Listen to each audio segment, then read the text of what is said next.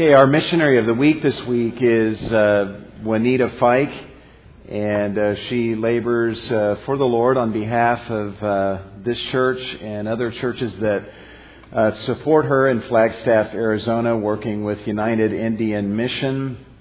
And the primary goal of that mission is to reach out to the native peoples of America. And it's a privilege for us to be able to support her. She's going to be sharing after the second service in the modular building. And you guys are welcome to stick around for that. There'll be refreshments, and you'll be hearing her heart and what God has been doing in her life and ministry. But we've asked her if she could come for a couple minutes and share with us. You were planning on that, right? Okay. Let's all welcome our sister Juanita.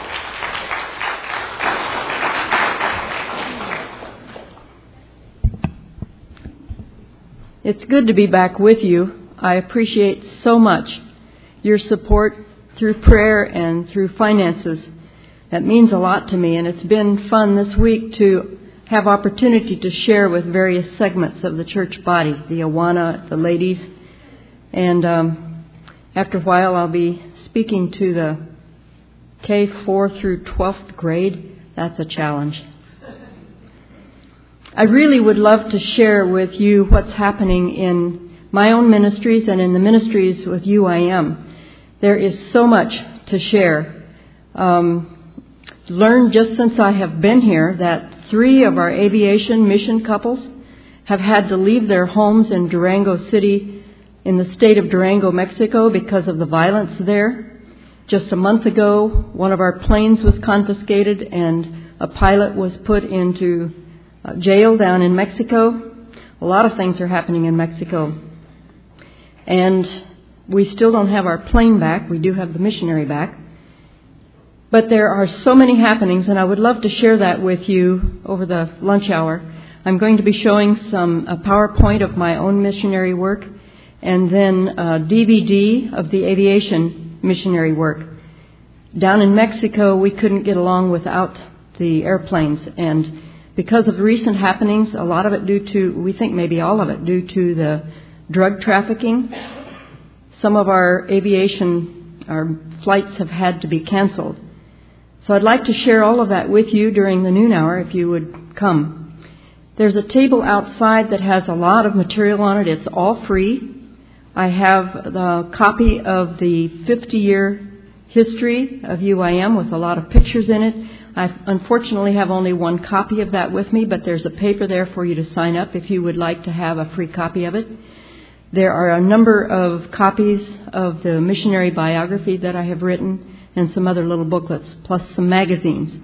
So feel free to take it. I would just as soon go back with an empty briefcase, so take as much of it as you can. And thanks again for your prayer and financial support. I really, really appreciate it.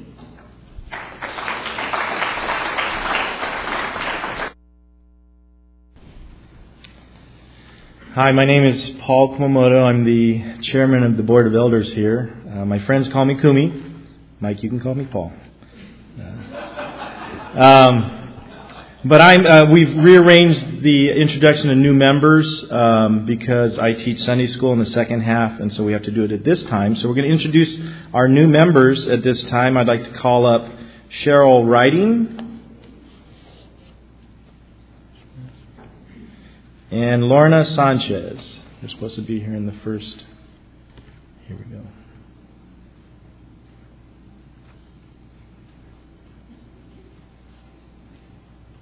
The ones, also the new members of the second service will be Jennifer Jung, Justin Chow, Becky and Amanda Frank, Joe and Patty Torres, Kayla Hernandez, Meg Gall, Irene Cheng, Meredith Schroeder, Jessica Miller, and Maggie Sellers. Are any of those here at this time?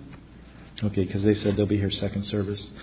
But why do we believe in church membership here at Cornerstone? We believe it's biblical to place yourself under the authority of a group of elders, whether it's us or whether it's another group somewhere else. But we feel that you need to place yourself under a group of elders who will give an account for your souls to the Master Shepherd.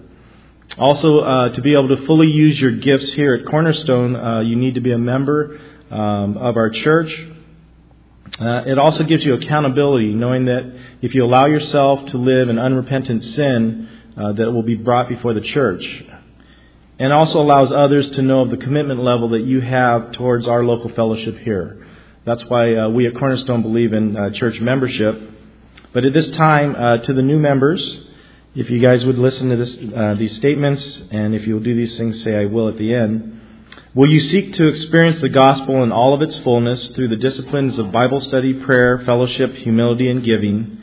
And will you seek to worship the Lord in community with others in this body, with a heart made clean by the blood of Jesus? And will you make it your ambition to be an edifier of the body? And will you allow your brothers and sisters in this local church to minister edification to you? And will you take seriously your relationships with others in the body, doing everything in your power to preserve the unity of the body in love?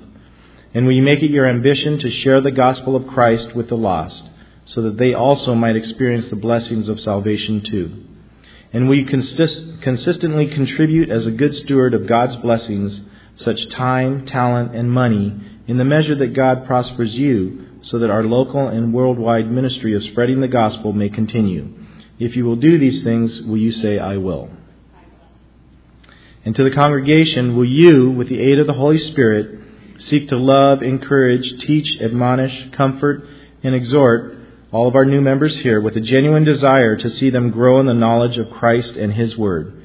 If you will do these things on their behalf, will you say, I will? All right, let's pray together. Our Heavenly Father, we give you thanks for today. We thank you for just a great day to come and worship you. And we thank you for our new members. We just thank you for their commitment level to you, first of all, and also their commitment to our local fellowship here, willing to use their gifts and time and effort to further the gospel here at Cornerstone. We just ask your blessing on them, blessing on our service. We ask this in Jesus' name. Amen. Okay, thank you guys.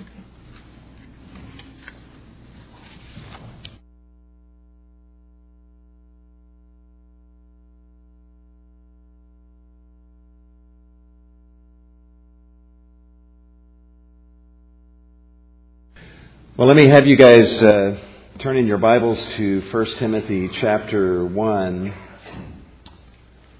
1 Timothy chapter 1 for our time of study in the Word this morning. For those of you that are visiting with us, we're doing a verse-by-verse study through the book of 1 Timothy. And as we continue in our study of this book, we come this morning to 1 Timothy chapter 1, verse 8. And my goal this morning is to look at verses 8 through 10. And then next week, Lord willing, we'll be looking at verse 11. But our goal in going through God's Word is to hear from Him. It is a relational thing that we do. We love God, and hence we cherish every word that falls from His lips as He speaks to us. And in an act of love, we listen to Him. And if He happens to say something that we don't like, or that is different from what we believe or have been practicing as individuals or as a church, then it is our responsibility to change ourselves, to allow God to change us rather than us seeking to change Him or His Word.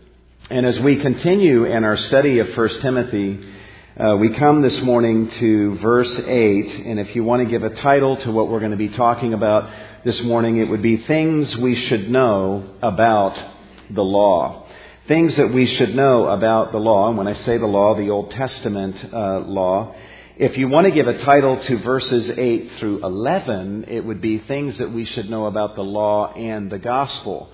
And next week we'll be focusing on the gospel as we learn about it in verse 11. But today our focus is going to be on the law.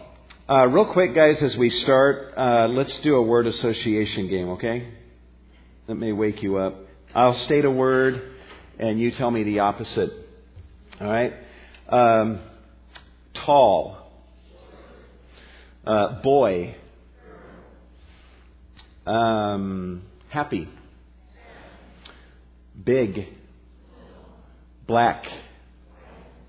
Mike Berry. Katie? Okay. I threw that in on purpose just to show that sometimes finding an opposite is not always an easy task. I asked my two youngest children that question separately, and for the opposite of Mike Berry, they both said Milton Vincent. So I'm not sure what that means, but I got two more here. Old Testament. Very good. And lastly, law. Grace. Okay. Very good. Another answer that some might give to the opposite of law is gospel. But grace or gospel would work as the opposite of law. And the truth is that because grace and the gospel are often viewed as the opposite of the Old Testament law, it creates a challenge for us as believers in kind of knowing how to juggle those two, to understand the relationship of the law to God's grace, of God's law to the gospel of God, and not only understanding the relationship between the two, but then what our relationship as believers should be to both the law and the gospel. And this is actually a problem that has plagued Christians down through the centuries up through to today. Even the book of Galatians, as we studied it within the last year, it's a letter that Paul writes to believers who were being lured away from Christ and from the true gospel to a different gospel, which was the law. And their error would have been a fatal one if they would have continued in that path. And Paul says to them that if you go that way, the full distance to the law, and you begin to put yourself under even certain aspects of the law, then you are obligated to keep the entire law of God and have to obey and live under the entire system. The book of Hebrews is a letter that is written to Jewish believers who had been saved out of Judaism into belief in Jesus Christ and a relationship with Him. However, they were being drawn back to the Old Testament law, and the writer of Hebrews needs to intervene. There's even elements of this kind of dynamic going on in the book of Colossians as well. So this was happening in the first century when the gospel and all of its raw power was being unleashed upon the early church. There was still this struggle in the lives of genuinely Christian people over what do we do with the law. And the fact is that in the Ephesian church, Paul is writing Timothy, who's overseeing the Ephesian congregations, and they're having a problem with this as well, as we're going to review in just a moment. And so today and next Sunday, we're going to be learning some things about the law and about the gospel, some things that we absolutely need to understand and master if we're going to experience the spiritual health that God wants us to experience. But let me begin by giving you guys some definitions. When we speak of law, we're not just talking about the Ten Commandments or, individual laws that are among the Ten Commandments or throughout the Old Testament. The word law basically speaks of a system of righteousness based on one's obedience to the commandments that we find in the Old Testament. That's the law. It's a system. It's not just the commandments on paper or engraved in stone. It is a system of righteousness, of obtaining and preserving one's own righteousness based on his level of obedience to the commandments that are found in the Old Testament. The gospel could be defined in a ton of different ways. This definition is woefully inadequate, but it'll work by way of contrast to the law. The gospel is a system of righteousness based upon the person and the work of Jesus Christ. It is kind of a way of life that involves a perfect, spotless righteousness that is found in the person and in the work of Jesus Christ. And so rather than having to obey the requirements of the Old Testament law, those of us that have believed in Jesus have abandoned that system and replaced it with another, and that is that we have fixated on Jesus, and we have put our trust in Him and Him alone, and we have found a perfect, unmatched righteousness in Him, in His person, and in His work. So these are the two systems, as it were. And I hate to call it systems because we know it's a relationship and so much more. But let's go with that for our purposes this morning. Now, as I said a minute ago, in the Ephesian congregations, there were some teachers that were sniffing around and beginning to teach the Ephesian believers. And they were teaching them in a way that was drawing the believers away from the true gospel of grace. In fact, we've already learned that what they were teaching was different doctrine than gospel doctrine, as we have seen. And it involved, we know from verse 4 of chapter 1, the use of myths and Old Testament genealogies. So just that would tell us that somehow the Old Testament is involved. But by the use of the word myths, we know that these guys are not bound by the Old Testament law. It's their springboard to whatever other fascinating stuff they might want to talk about and yarns that they might want to share with the Ephesian believers. We know from verse 7 that look at what it says in verse 7, they are wanting to be teachers of the law. So they want this role. They want to be instructors. They want to have authority over people. And what they want to teach is the law. They want to be known as experts on the Old Testament law. And so right there, we know that these guys are all about the Old Testament law, although we know enough to know that they're not bound by that.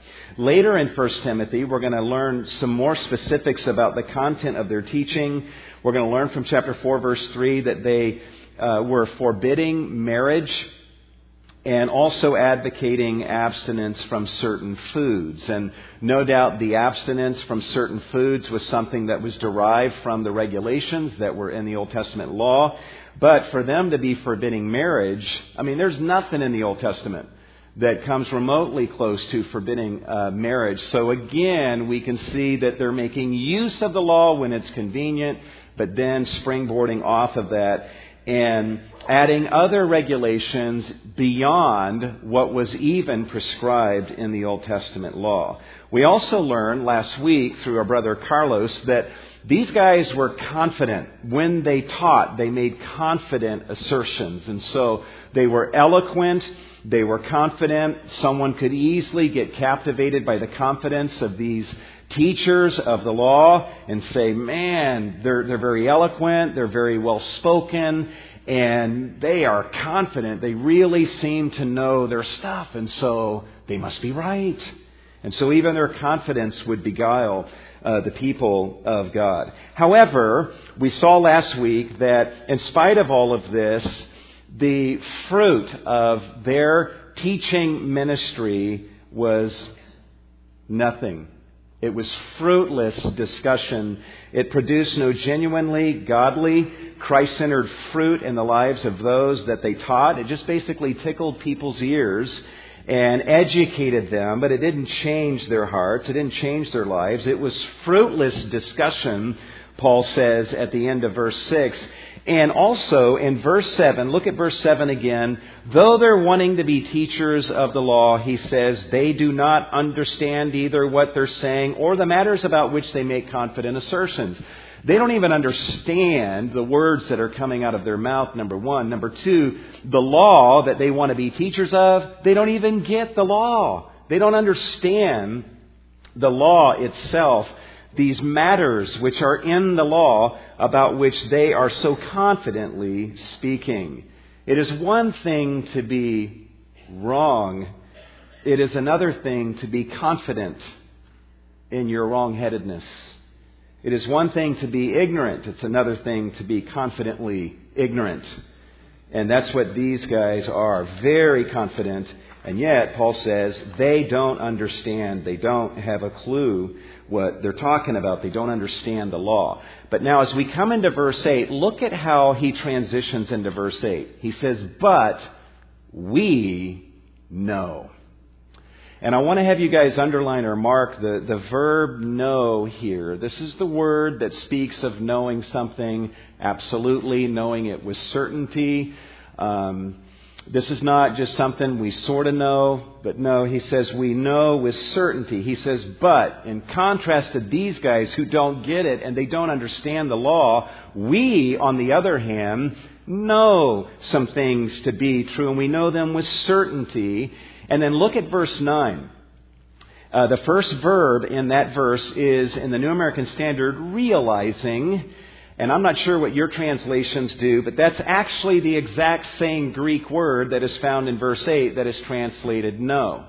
It's just a participial form of that verb. And if you don't understand that, don't worry about it. It's basically the same Greek verb, just a different grammatical form of that Greek verb. So in verse 8, he's saying literally, we know with certainty. Verse 9, he says, knowing with certainty. And so you can basically sum up everything in verses 8 through 11 as things that the Apostle Paul knew with certainty. All right? And what he's going to talk about is the law, and then he's going to talk about the gospel. But these are things that he and Timothy and all of us can and should know with absolute certainty. All we're going to have the time to do today is to look at what Paul knows with certainty about the law, and what we, therefore, as believers, should also know with certainty. And so we'll break this down this way. 3 things that every Christian should know about the law. I know you guys didn't come to church this morning going, man, Lord, I just hope today I learned something about the Old Testament law. I know maybe that this is not an exciting sort of topic, but I'll tell you something, guys. The stakes are high. You get it wrong here, and you can be fatally wrong. People lose their souls because they get this wrong. And they fail to know the things that Paul identifies that he knows and wants all believers to know. And so the devil, I'll tell you this, does not want you to know these things with certainty. And so for no other reason, seek to know them for that, and so that you can protect yourself from the assault of legalism that does assail us all. So here's the 3 things that we're going to, that Paul would say we should know with certainty. Number 1, we can observe in verse 8. Here's the first thing Paul would affirm with certainty, and that is that the Old Testament law is good if used lawfully. The Old Testament law is good if it's used lawfully. There were so many people in Paul's day who were abusing the law, causing problems for believers, that it actually would have been easy for Paul to say, you know what, let's just cut the law off. It's bad, it's evil, have nothing ever to do with it once you become a child of God. He could have done that, but that would have been just as wrong. Paul would say, no, what these guys are doing with the law is wrong, but the law itself is good. But it is good only if it is used lawfully. In verse 8, he says, we know with certainty that the law is good. So Paul would say, I am a fan of the Old Testament law. I love the Old Testament law. In fact, in Romans chapter 7, he says, I agree with the law in my inner man, affirming that the law is good. I joyfully concur with the law in my inner man. So Paul would be a big advocate for the Old Testament law. He joyfully concurred with it, agreed with it, and affirmed that it is good. But he says it is good if it is used lawfully. Sometimes we purchase things in our home, certain products, and if you read the labels closely enough, on the label it will say something like, any use of this product other than for the purpose stated on the labeling, that sometimes they'll say is illegal, or they'll say can create a hazardous condition that could either be fatal or cause injury or property damage. And what they're saying is this product comes to you to serve a very specific, narrow purpose. Use it only for the purpose that it has been created for. And Paul would say the same thing about the law. The law is good if it is used lawfully. Now that raises a question in our minds, and that is, well, what is the lawful use of the law? And you're going to have to suspend that question for a few moments because he doesn't answer it right away. But he begins to make progress towards answering that with the second thing that he would say we should know with certainty as believers about the law. And that is that the law is not made for those who are righteous. The law is not made for those who are righteous. He says in verse 9, knowing with certainty the fact that the law is not made for a righteous person. Now, when he says that, he's not saying that, the law was not made for people that have been so obedient that they're righteous. That's not his point. His point is the law was not made for people in Christ who have already been made righteous in Him. All right? The law was not made for those who have already found a perfect, spotless righteousness through faith in the Lord Jesus Christ. The system of law has no bearing upon such a person. Under the system of the Old Testament law, a person tries to obey to become righteous. He never does so perfectly. And the law basically utters a condemnation that cursed is in everyone who does not obey everything that is written in the book of the law. And so that is the message of the law. Obey these regulations. If you don't obey them perfectly, you are damned. You are cursed of God. And so that system of trying to obey the law in order to be righteous and to be blessed and to avoid being cursed, there's no need for a believer to live under that system because he has found a perfect righteousness, the righteousness of the one who did live under the law and perfectly obeyed it in every way, shape, and form. And when we came to see our bankruptcy and we looked to Jesus and we saw that perfect righteousness, we said, that is the righteousness I want. And we happily threw away our own righteousness and we received the righteousness of Jesus.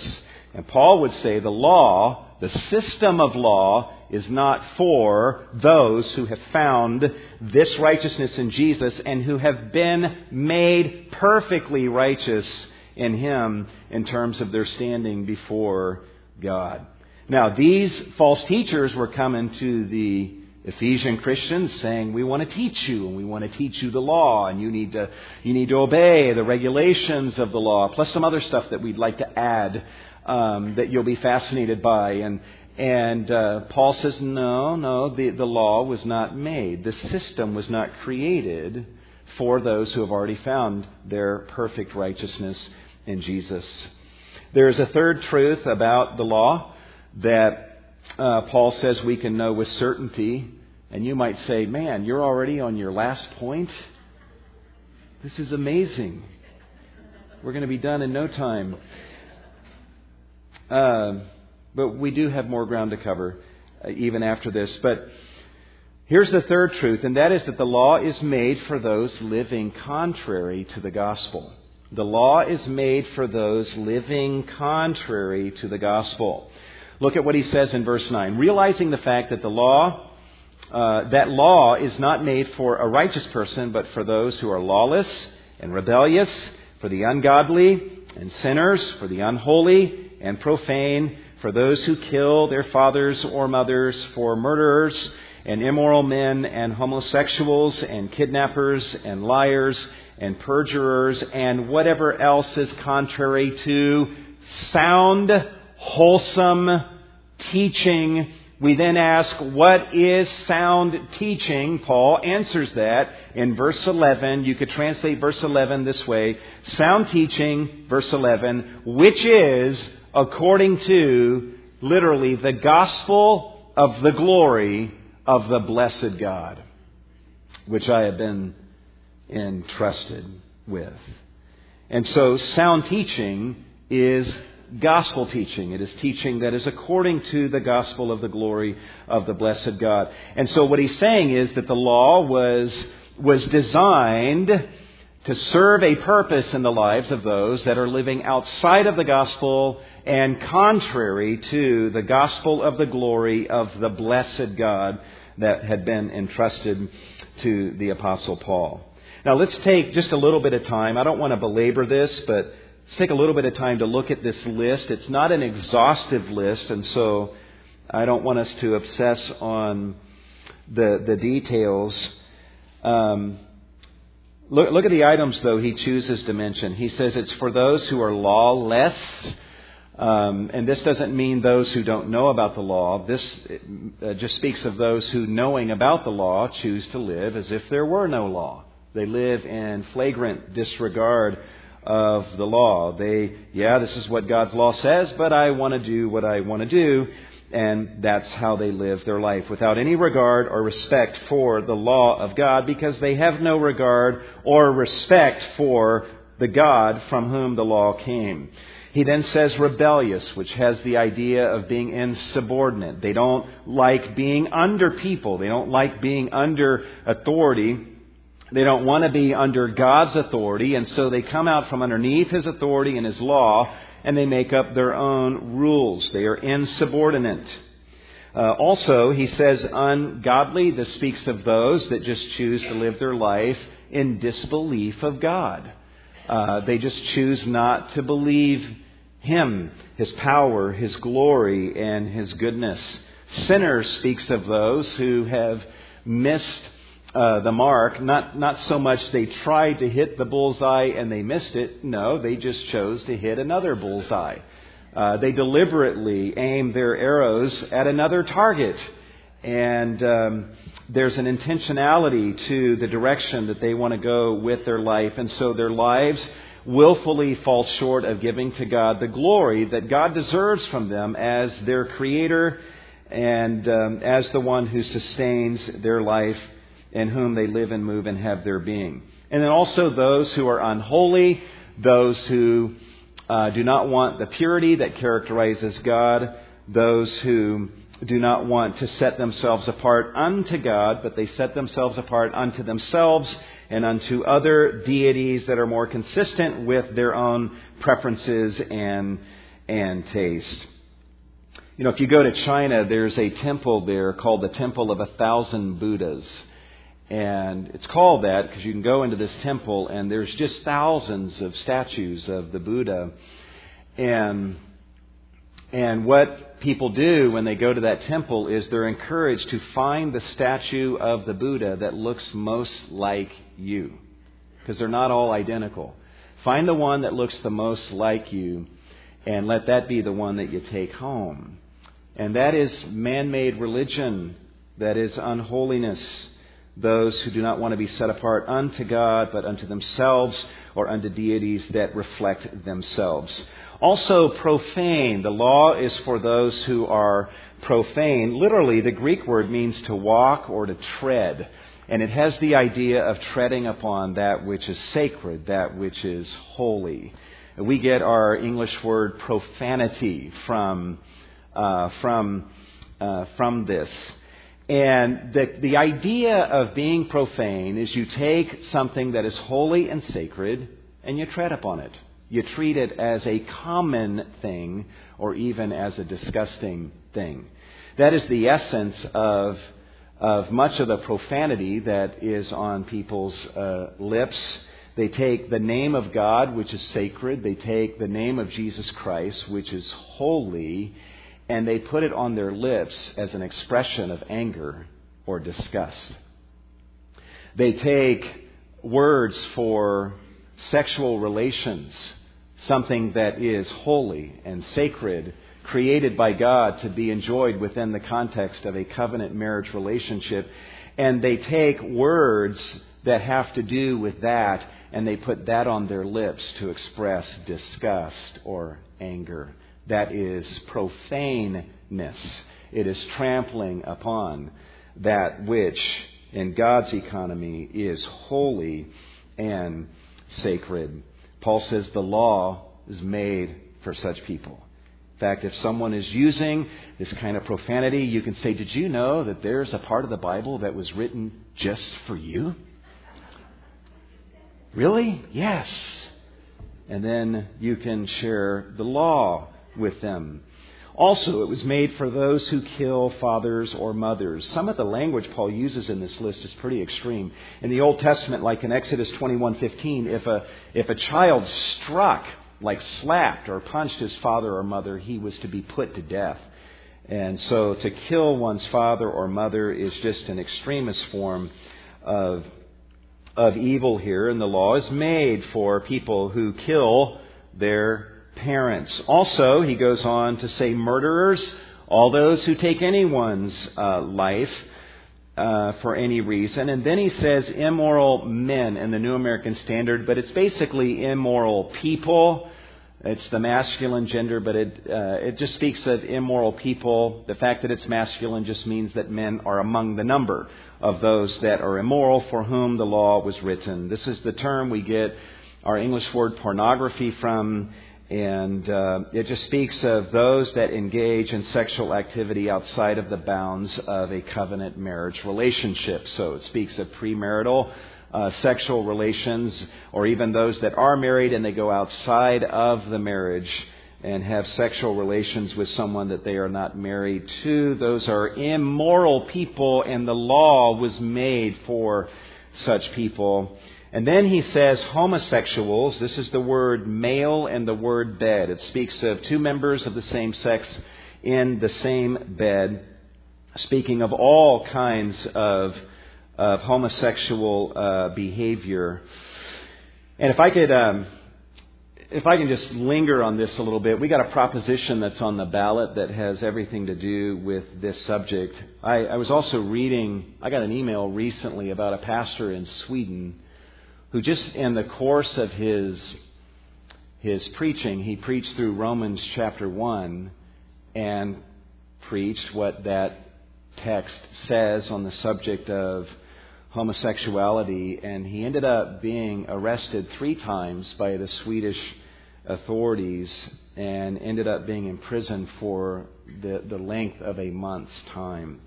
I've heard of similar types of incidences in Canada, and from the talk that I hear, it wouldn't be surprising that within our lifetime, that type of thing is going to be here in the United States. But nonetheless, we don't get our cues from the world, right? We get our cues and our morality from God and from His Word. About a month ago, there was a famous singer who was a professing born-again believer who came out and announced that he was a homosexual. And to their credit, the press asked him, wait a minute, you're a Christian. How do you square that with your faith? And he said this in reply. He says, I still consider myself a born-again Christian, and I'm absolutely comfortable with that and comfortable with my salvation. God would not want such a one to be comfortable in any way with their salvation. I know this. This isn't me talking, because in 1 Corinthians 6, Paul says, do you not know that the unrighteous will not inherit the kingdom of God? Do not be deceived. Neither fornicators, nor idolaters, nor adulterers, nor effeminate, nor homosexuals, nor thieves, nor the covetous, drunkards, revilers, nor swindlers will inherit the kingdom of God. Those who practice such things without repentance will not inherit the kingdom of God. Now, to anyone who might have struggles in this way, that when you are tempted, these are the kinds of temptations that you have, my message to you is there is grace at the foot of the cross like there is for the rest of us.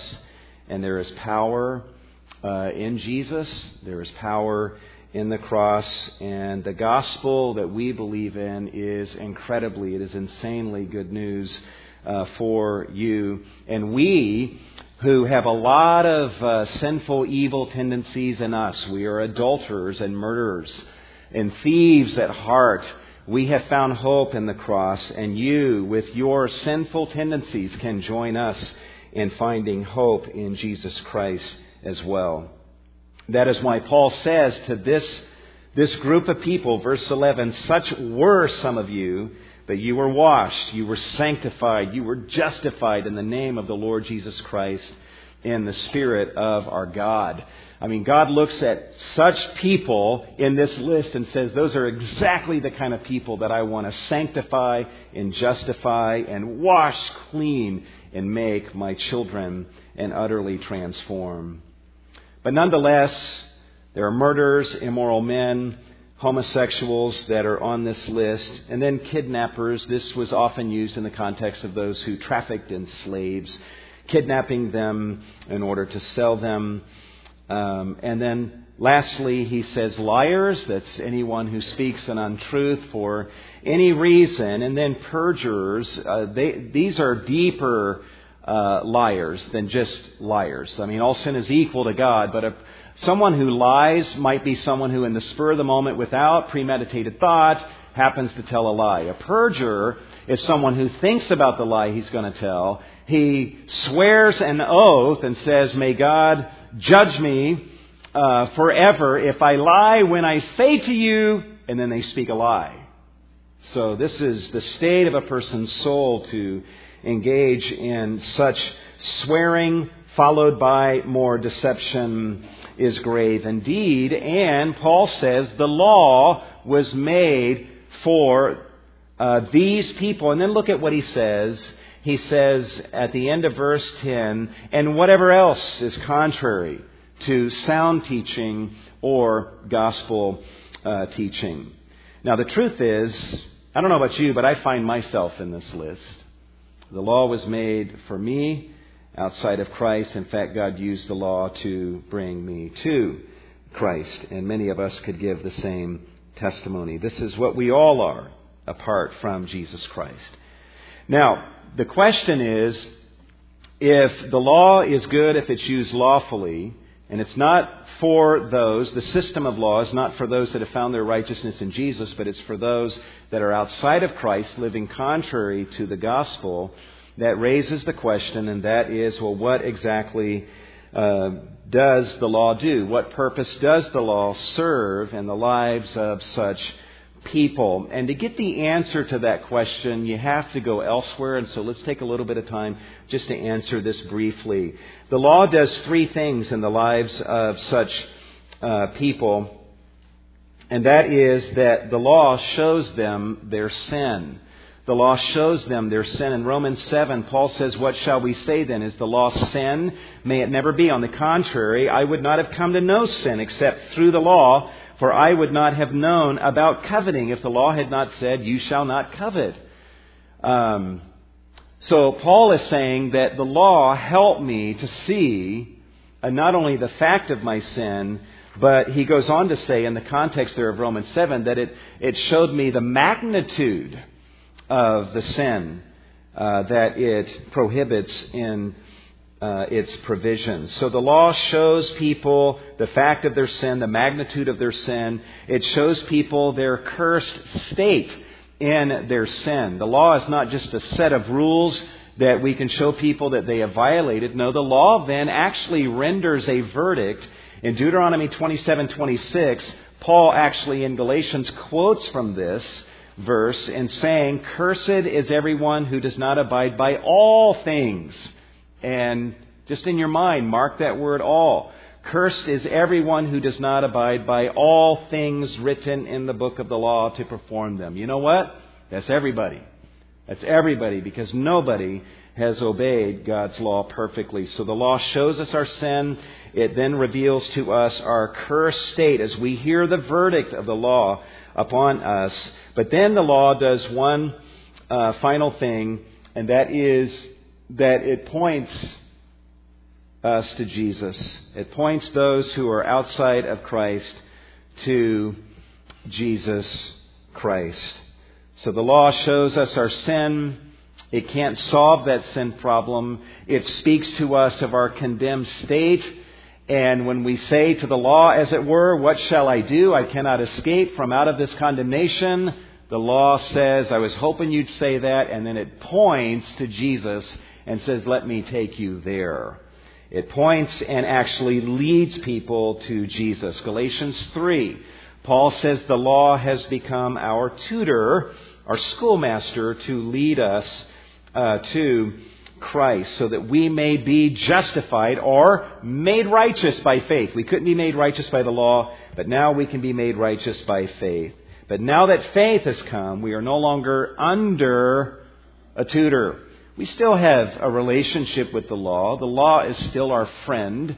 I would encourage you to make use of the law, like the Ten Commandments, in order to review God's glory and His righteous standard, so that you can then become mindful of how you have fallen short of that standard, so that you can then go the next step and begin to worship God for the magnitude of the grace of forgiveness that He has lavished upon you. Every time I read through the Ten Commandments, I always come out at the other end of contemplating those commandments more in love with Jesus, more amazed at the grace of God, because I go through the Ten Commandments and I am 0 for 10. I have broken countless times the letter and the spirit of every single one of God's 10 Commandments, and I've been forgiven for all of it. So the law is still our friend, but we're not under that system of law wherein we have to obey the 10 Commandments, for example, in order to be righteous. Well, we're running out of time here. Let me give you some quick applications. Application number 1, guys, use the law in your evangelism of the lost.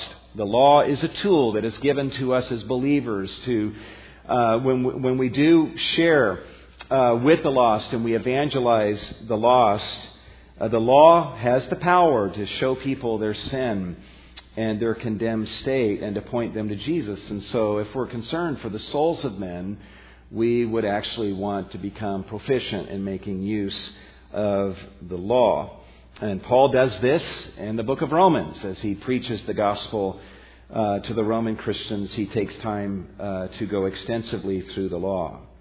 A couple qualifications, however. If you want to start with the law when you evangelize people, remember that the law begins with God. And it is the sight of God that produces the conviction of sin. No one is ever going to be convicted by finding out that there's a rule here that says don't steal and I've stolen. They'll admit, yeah, I've stolen. But they're never going to be seized with conviction over the magnitude of their sin until they see the greatness and the glory of the lawgiver who spoke those words, thou shalt not steal.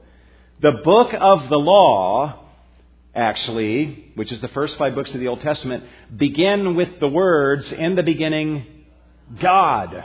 And even the 10 Commandments themselves begin with the words, I am the Lord your God. So don't just throw rules at people. You present to them the God of glory from whom those laws have come, so that they can then understand the magnitude of their crimes against this God. They've done more than broken rules. They have committed crimes against this glorious one who has given those rules. And so as you preach law, first and foremost, you need to preach the glory of God. And then lastly, while the law is extremely helpful for the purposes that we have seen, don't exclusively depend upon the law to be what brings about the conviction of sin. Don't be a cookie-cutter evangelist to where everyone you talk to, you say exactly the same thing to everyone. You need to follow the leading of the Spirit. Let Him guide you as you're learning about this person and where they're at. And the law is very helpful in helping people to see their sin and the magnitude of their sin. But don't depend exclusively upon the law in every case. You think about Isaiah chapter 6. Isaiah saw the Lord high and lifted up. According to John's Gospel, that was the glory of Jesus that he saw. There were no laws that were stated or uttered. He just saw the glory and the holiness of the God of heaven. And he fell on his face and said, I'm a ruined man. I am I am an unclean man, and everyone around me is unclean. What was it that generated that kind of response in him? It was the sight of God. the glory of God and the holiness of God. So again, preaching the glory of God is something that helps people to see the magnitude of their sin. Also, I believe it's in Luke chapter 5. Peter and the other guys had been fishing all night on the Sea of Galilee. They caught nothing, and then Jesus taught for a little while, and then he told them, push out a little bit and then cast your net into the sea and you'll catch some fish. And Peter's like, this is crazy. We fished all night. We caught nothing. And imagine a guy who got his livelihood from this, how frustrating this would be. He's out there to make a living, and he caught nothing, so can sell nothing. But Jesus uses his boat and then says, just push out, throw the net in. And they do so, and the net is so full of fish, they have to call guys from the other boats nearby to come help them, and the net begins to break. And it then says, Peter fell on his face before Jesus and said, go away from me, because I am a sinful man. Jesus didn't throw any of the Ten Commandments at him. He just loved Peter. And the love and the power he displayed caused Peter to be seized with conviction over his sin. So, I think the common thread here, guys, is we make use of the law precisely because the law reveals the glory of God in the face of Jesus. But ultimately, it is through the Holy Spirit that conviction of sin is rendered in the heart of a person. And it is only as a person sees God's glory, God's greatness, yea, even God's love, that they begin to comprehend the depth of their sin. Sometimes you're witnessing to someone and you give them the law, and God uses that to seize them with conviction over their sin. And then other times you're speaking to someone simply of the love of God, and they're broken over the magnitude of their sin. David Brainerd, who lived back in the 1700s, and I'll close with this, in his journal he records some times that he had with the Native Americans or the Indians that he preached the gospel to. Listen to this one incident from August 9th of 1745. He says, there were many tears among them while I was discoursing publicly, in other words, preaching to them. Some were much affected with a few words spoken to them in a powerful manner, which caused the persons to cry out in anguish of soul. Man, that's an awesome response. What was he saying that would generate that response? He says this, although I spoke not a word of terror, but on the contrary, I set before them the fullness of the all-sufficiency of Christ's merits and His willingness to save all that come to Him, and thereupon pressed them to come without delay. It was showing forth the glory and the beauty and the love and the merits of Jesus Christ that caused them to be seized with conviction over their sin that was born out of a desire for this one that they were seeing presented to them in the gospel. And so all in all, my point is, let us make great use of the law, but let us be open as we speak to people to the fact that God uses various things to, depending on where a person may be at, to generate within them through the power of the Holy Spirit conviction over their sin. But the law is our friend. It's not our enemy. It is our friend who aid us in our own life to deepen our appreciation of God's grace and His glory, and also as a tool for us to use in pointing people to Jesus. Well, let me ask you to bow your heads. Next week we're going to be looking at the gospel that the law points to. But we'll wrap this up for today. We're going to be taking up an offering here in just a moment, so you're welcome to pull out the comment card from your bulletin and fill out the comment card and let us know of your attendance. If there's any way that we can pray for you, please let us know that. Our staff will pray over those things in the Tuesday staff meeting. If there's any way we can minister to you, let us know. Let us just pray and ask God to bless our offering and to accept our offering of ourselves and our gifts to Him. Lord, we thank You for Your love that You have shown to us.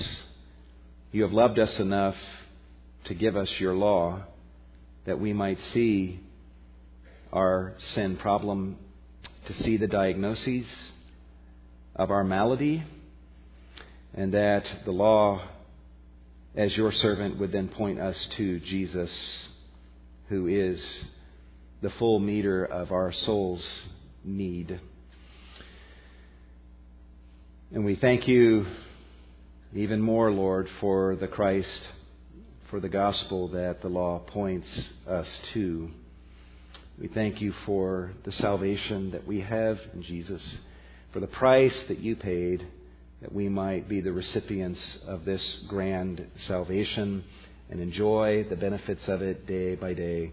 So, Lord, it is an easy thing to respond to these manifestations of Your goodness and generosity by just giving back to You, knowing that the funds that we give will only serve to help the further spread of this message that has made such a difference in our lives. And so we give these funds to You, and we give our hearts and our full selves to You in Jesus' name. And all God's people said.